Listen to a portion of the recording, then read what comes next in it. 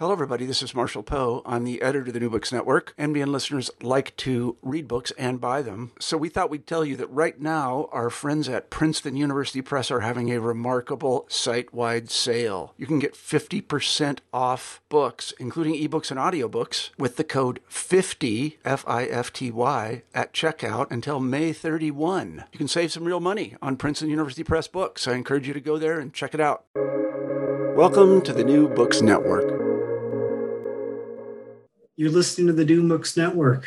This is the Drugs, Addiction, and Recovery podcast. My name is Lucas Rickert, and welcome everyone. Haggai Ram is an historian of the modern Middle East at Ben-Gurion University of Negev.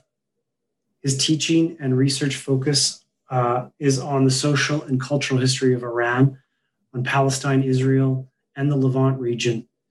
It's wonderful to have him with us today. Let me tell you about a little bit about what he's written and what we're going to talk about today. He's the author of Iranophobia, The Logic of an Israeli Obsession. He's the author of Reading Iran in Israel, Self and Other, Religion and Modernity. And he's also the author of Myth and Mobilization in Revolutionary Iran. However, today he's here to talk about Intoxicating Zion, a social history of hashish in mandatory Palestine and Israel, which was just published with Stanford University Press. Haggai, it's great to have you here.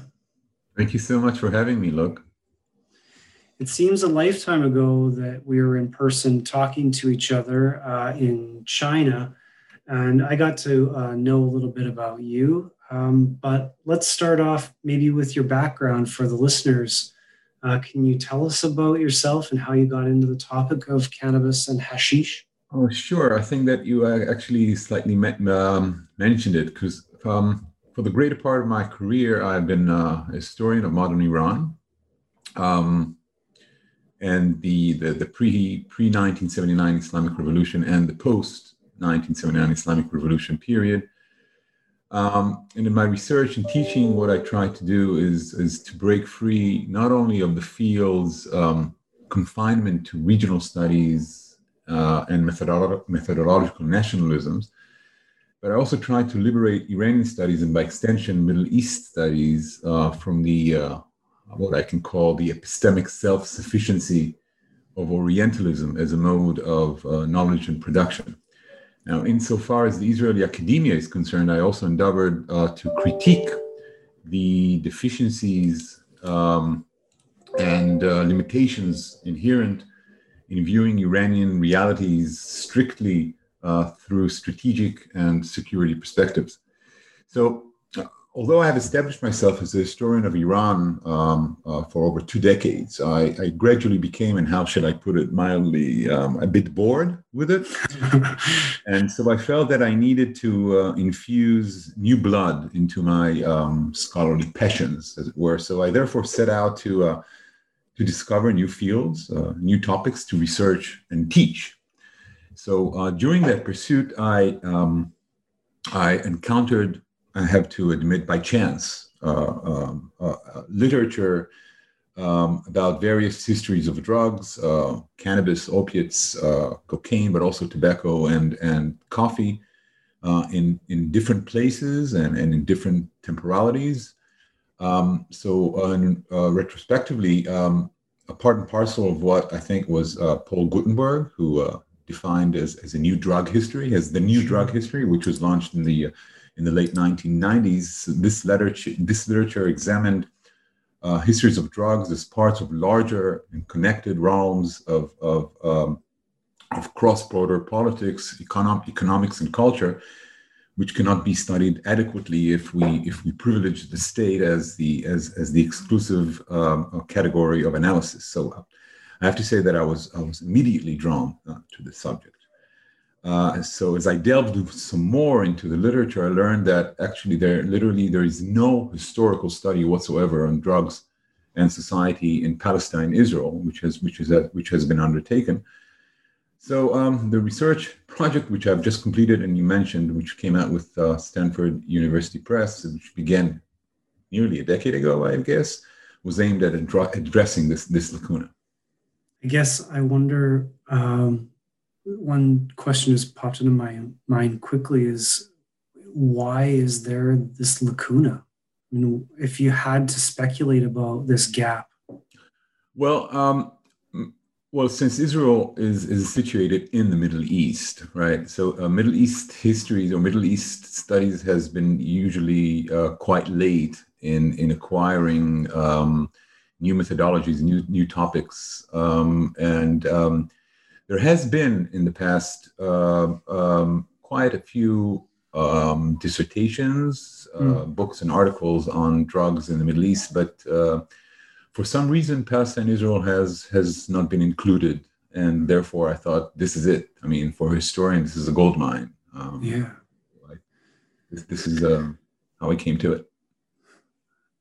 So tell us a little bit about Israel and cannabis in Israel at the present moment. So I don't want to be overly contemporary and prejudiced. I know we're both historians, but what's the current situation? You know what? I have an op-ed, which I incidentally have here. I think it would be best if op-ed, which was published in the liberal Israeli newspaper Haaretz, which I think would be great and would be the best way to start addressing this question. And in this op-ed, which was published a couple of years ago, if I remember correctly, it described described the country's Jewish population as a nation of stoners, and quote unquote. And if I can read to you a very short passage from it, I think that would be quite illustrative. Now it goes like this: a love of pot smoking is shared among all populations in Israel. Hilltop settler youth and Tel Aviv radicals, young and old, Knesset members and simple folk, city and country people, religious and secular, everyone loves pot. Marijuana and hashish are the largest common denominator in Israeli society. Despite the common ideals held by hippies in Israel, it turns out that one can be a religious fanatic, a human rights trampling racist, or a warmongering militarist, and still be incredibly good at rolling joints. No problem. Pot couldn't be any more common in Israel. There aren't enough lungs. Okay, so now again, I assume, or not assume, I mean, I'm certain that this description of Jewish Israel as a nation of stoners is an overstatement. Yet, a 2017 survey conducted by the Israel Anti-Drug Authority validates this general impression and also backed it up with hard numbers. The survey found a dramatic surge in the prevalence of cannabis use by Israelis, Jews, and non-Jews alike. 27% of the adult population reported using cannabis in the past year, in comparison to just under 9% in 2009. Now, a comparison which I did with surveys conducted in other countries shows that Israel is probably at the top of cannabis use by adult populations, with Iceland and the US lagging behind at 18 and 16% respectively. Now, this is not all of the story, because it is vital to note that Israel is one of the first countries to legalize medical marijuana. Furthermore, by running a state-supported program of medical cannabis and cannabis research, Israel became world-renowned for pioneering cannabis cultivation and extraction technologies. So these and other circumstances have combined to currently make Israel, I believe, an international leader in cannabis research, fueled in part by the highest percentage of financial resources devoted to that pursuit by any nation. So much so that former high-ranking politicians, including 2 former prime ministers and retired military officers, retired police officers, business entrepreneurs, and even a Nobel Prize laureate have recently joined Israel's thriving medical cannabis industry. So it is not surprising that in November of last year, Israel's justice minister announced a plan to legalize recreational cannabis within 9 months. Now, I'm also proud to report that I served as an advisor to the Justice Ministry Committee that proposed this plan. mean, I don't want to be sensationalist here, but it seems like the country is something of a cannabis superpower. Oh, yes, indeed. Yes, indeed, it is. It is. Although it has not been legalized yet. I mean, if you just walk out the streets of Tel Aviv, I mean, there's cannabis smell all over. Whether, Mm. well, again, that was before the closure of the Corona crisis, but just walking along the cafes and the restaurants and just people out in the street have been smoking like there is no tomorrow. Maybe I'm going to get a copy of that op-ed you mentioned, and I can send that out to listeners when this podcast goes out as well. Sure, I'll send it to you as soon as we're done here. So I've got a copy of your book in front of me, and I know that people can't see it because they're only listening to this, but it's a beautiful looking book. You've already mentioned that it's the first major work to explore the history of cannabis, hashish, in Israel and Palestine. And that's really exciting just in itself. And I suppose my obvious next question has to be where it is situated within the literature with respect to cannabis.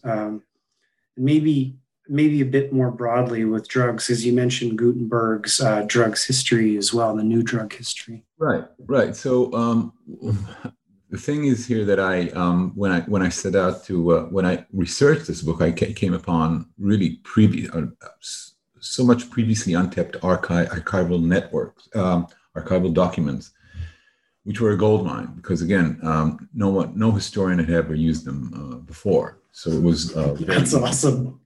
It was awesome. Yes, it was awesome. And these are documents which I collected from several Israeli archives, in a couple of archives in the UK and archives in the United States, which had addressed hashish, the hashish trade and hashish consumption in mandatory Palestine and the state of Israel.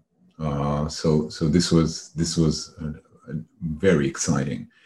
Now I'll be a bit humble here. I'll just say that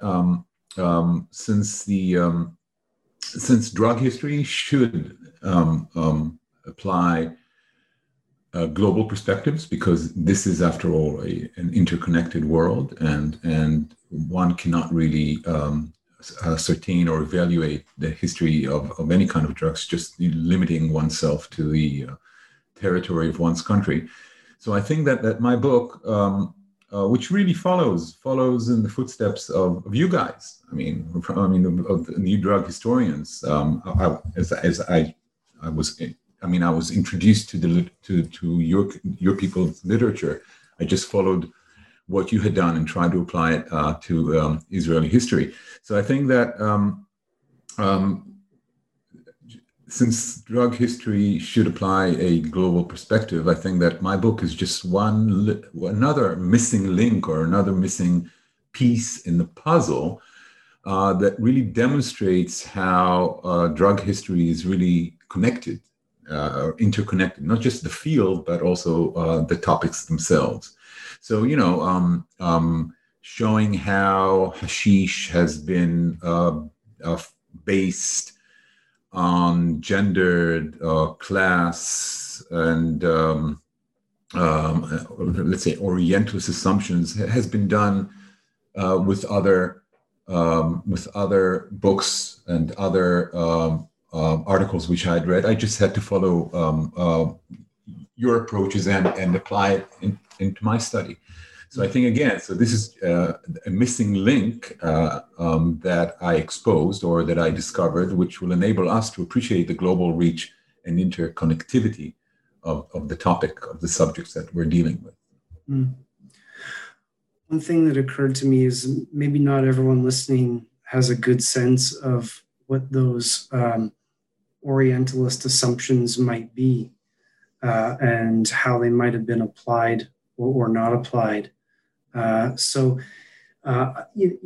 For scholars of cannabis and its different properties, there's often an understanding that sort of there's stigma and racialized notions that come along with it. But maybe you can just sketch out very briefly or quickly for listeners, what Orientalism means in your book, or with respect to hashish. Again, what my book does in part is to use hashish as a screen on which human beings project their class, ethnic, and gender desires and anxieties. So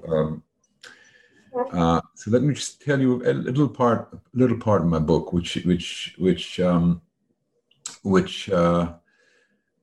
actually address the Jewish attitudes to hashish and the practices related to the drug, and I think that will clarify the question.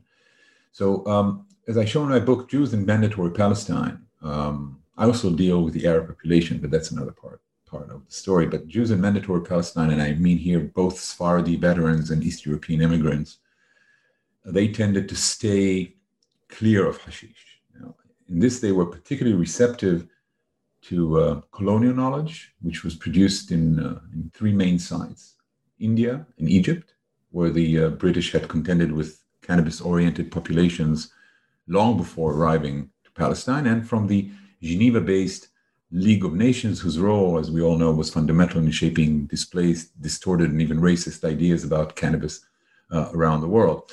So this knowledge molded hashish into a distinctively racialized Oriental drug, capable of animating the supposed pathologies inherent in the so-called mentality of Oriental peoples, namely inordinate and excessive sexuality, homosexuality, femininity, irrationality, insanity, criminality, indolence, and manipulability.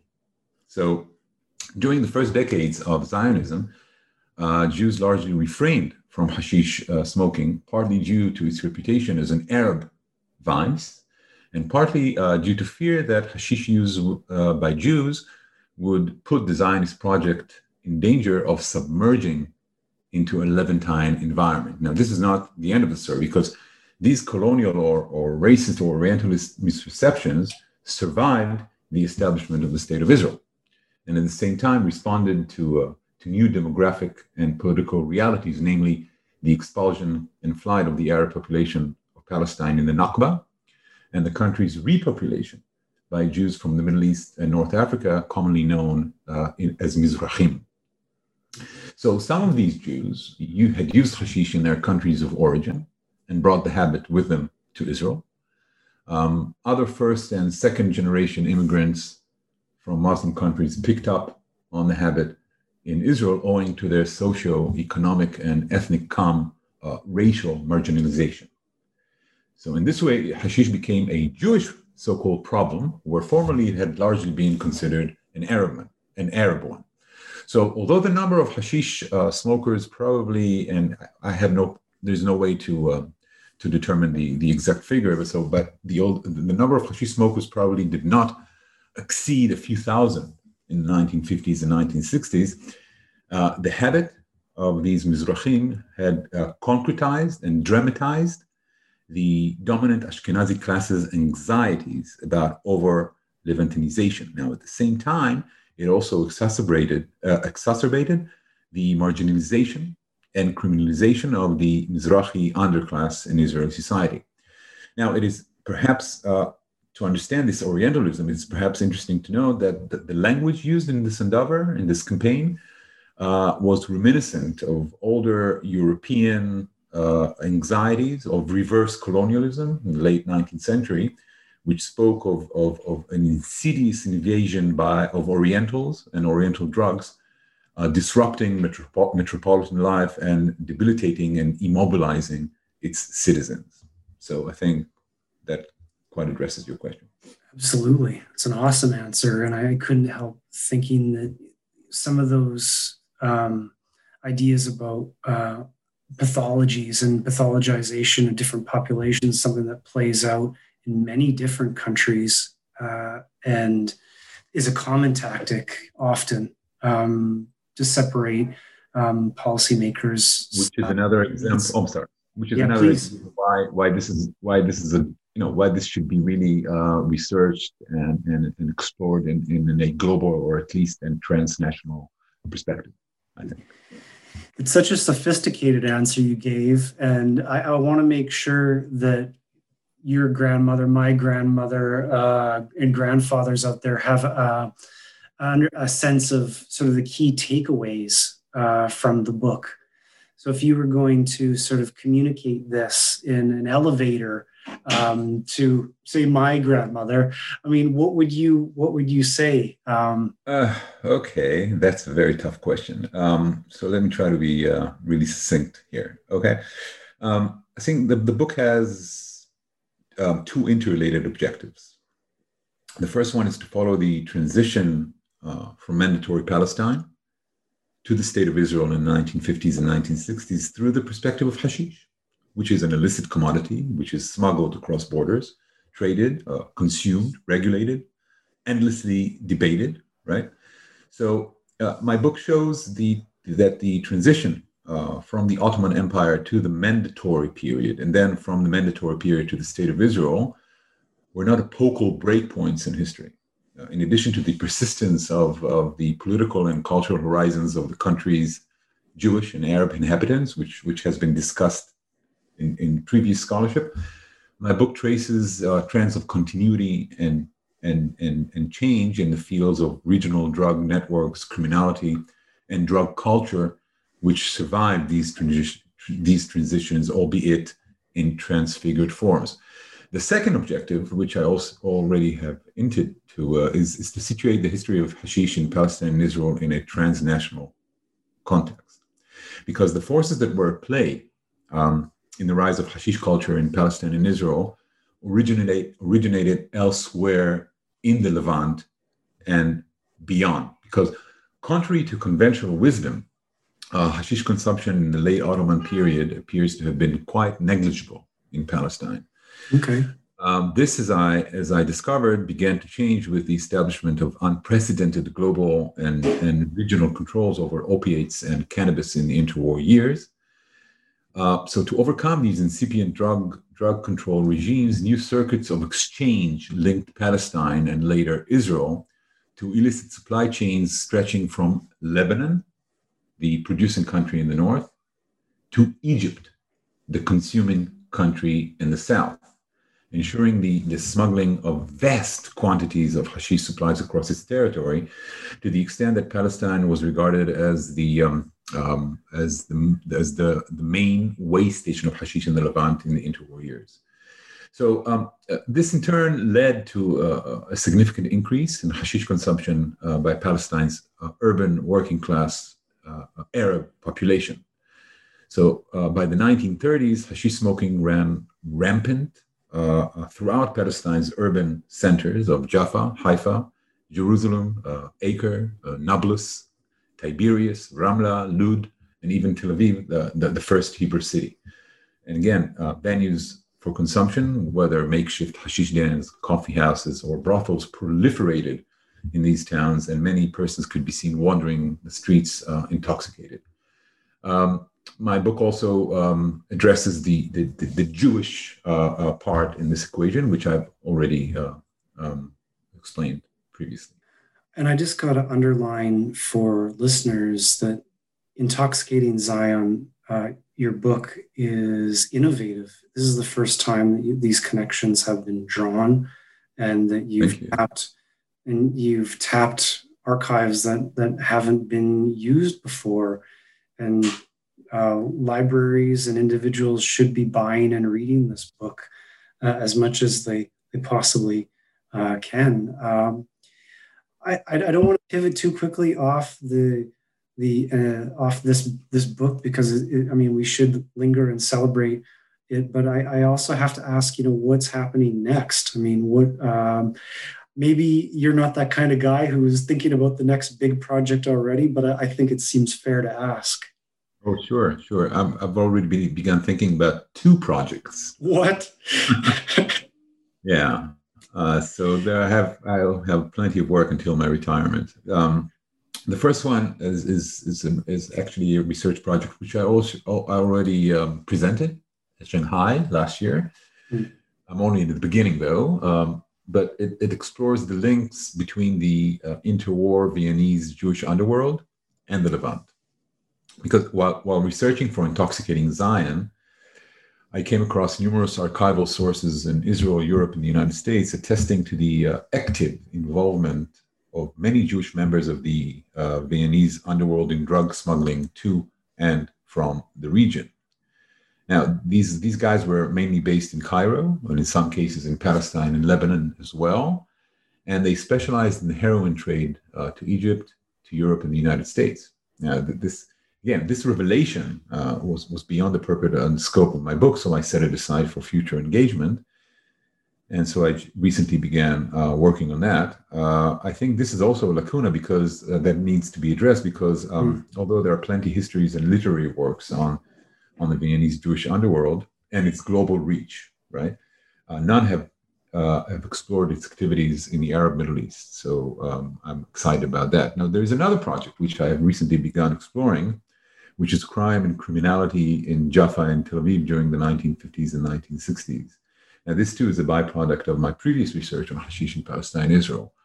What I'm particularly interested in is what became known as the large area, Hashetach HaGadol in Hebrew, which is previously part of Jaffa's old Arab city.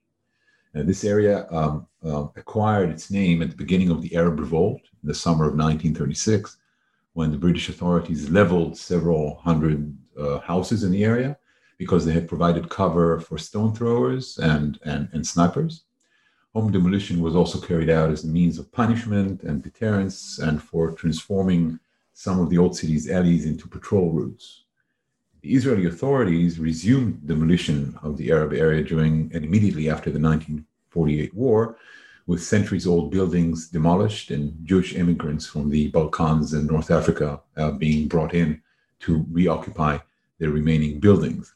So by the early 1950s, Jaffa's large area enjoyed a dubious reputation as Tel Aviv's alter ego or underground self. It was a location of casual sexual encounters, a hotbed for crime, drugs, and gambling. And in the process, the area became home to Orientalist fantasies and ethnic demons that created a place of contamination and revulsion, which is the Jewish antithesis to the white city of Tel Aviv, which is perhaps, a UNESCO World Heritage Site. So this is another lacuna. One more thing that I might mention here is that by the mid 1960s, the area was rebuilt into a space of winding alleys filled with craft shops, restaurants, and art galleries, erasing completely the Arabness of Jaffa in many ways, which is, of course, part and parcel of what the State of Israel has been doing since 1948. I'm really looking forward to hearing about some of the vice and the nature of consumption in these areas once these projects get off the ground, if they're not already off the ground. And they're hardly off the ground. For now, then, I'm going to have to content myself with going over Intoxicating Zion again. And I want to just finally to thank you, Professor Haggai Ram, for writing this book and for joining me today. And for all the listeners out there, Intoxicating Zion, A Social History of Hashish in Mandatory Palestine and Israel, published with Stanford University Press, is definitely worth your time. So I would go out there and pick up a copy or get it from the library if you can, listeners. And Professor Ram, thanks again. Oh, thank you so much for the kind words, and thank you so much for having me. This is a great opportunity. I enjoyed it very much. Thank you.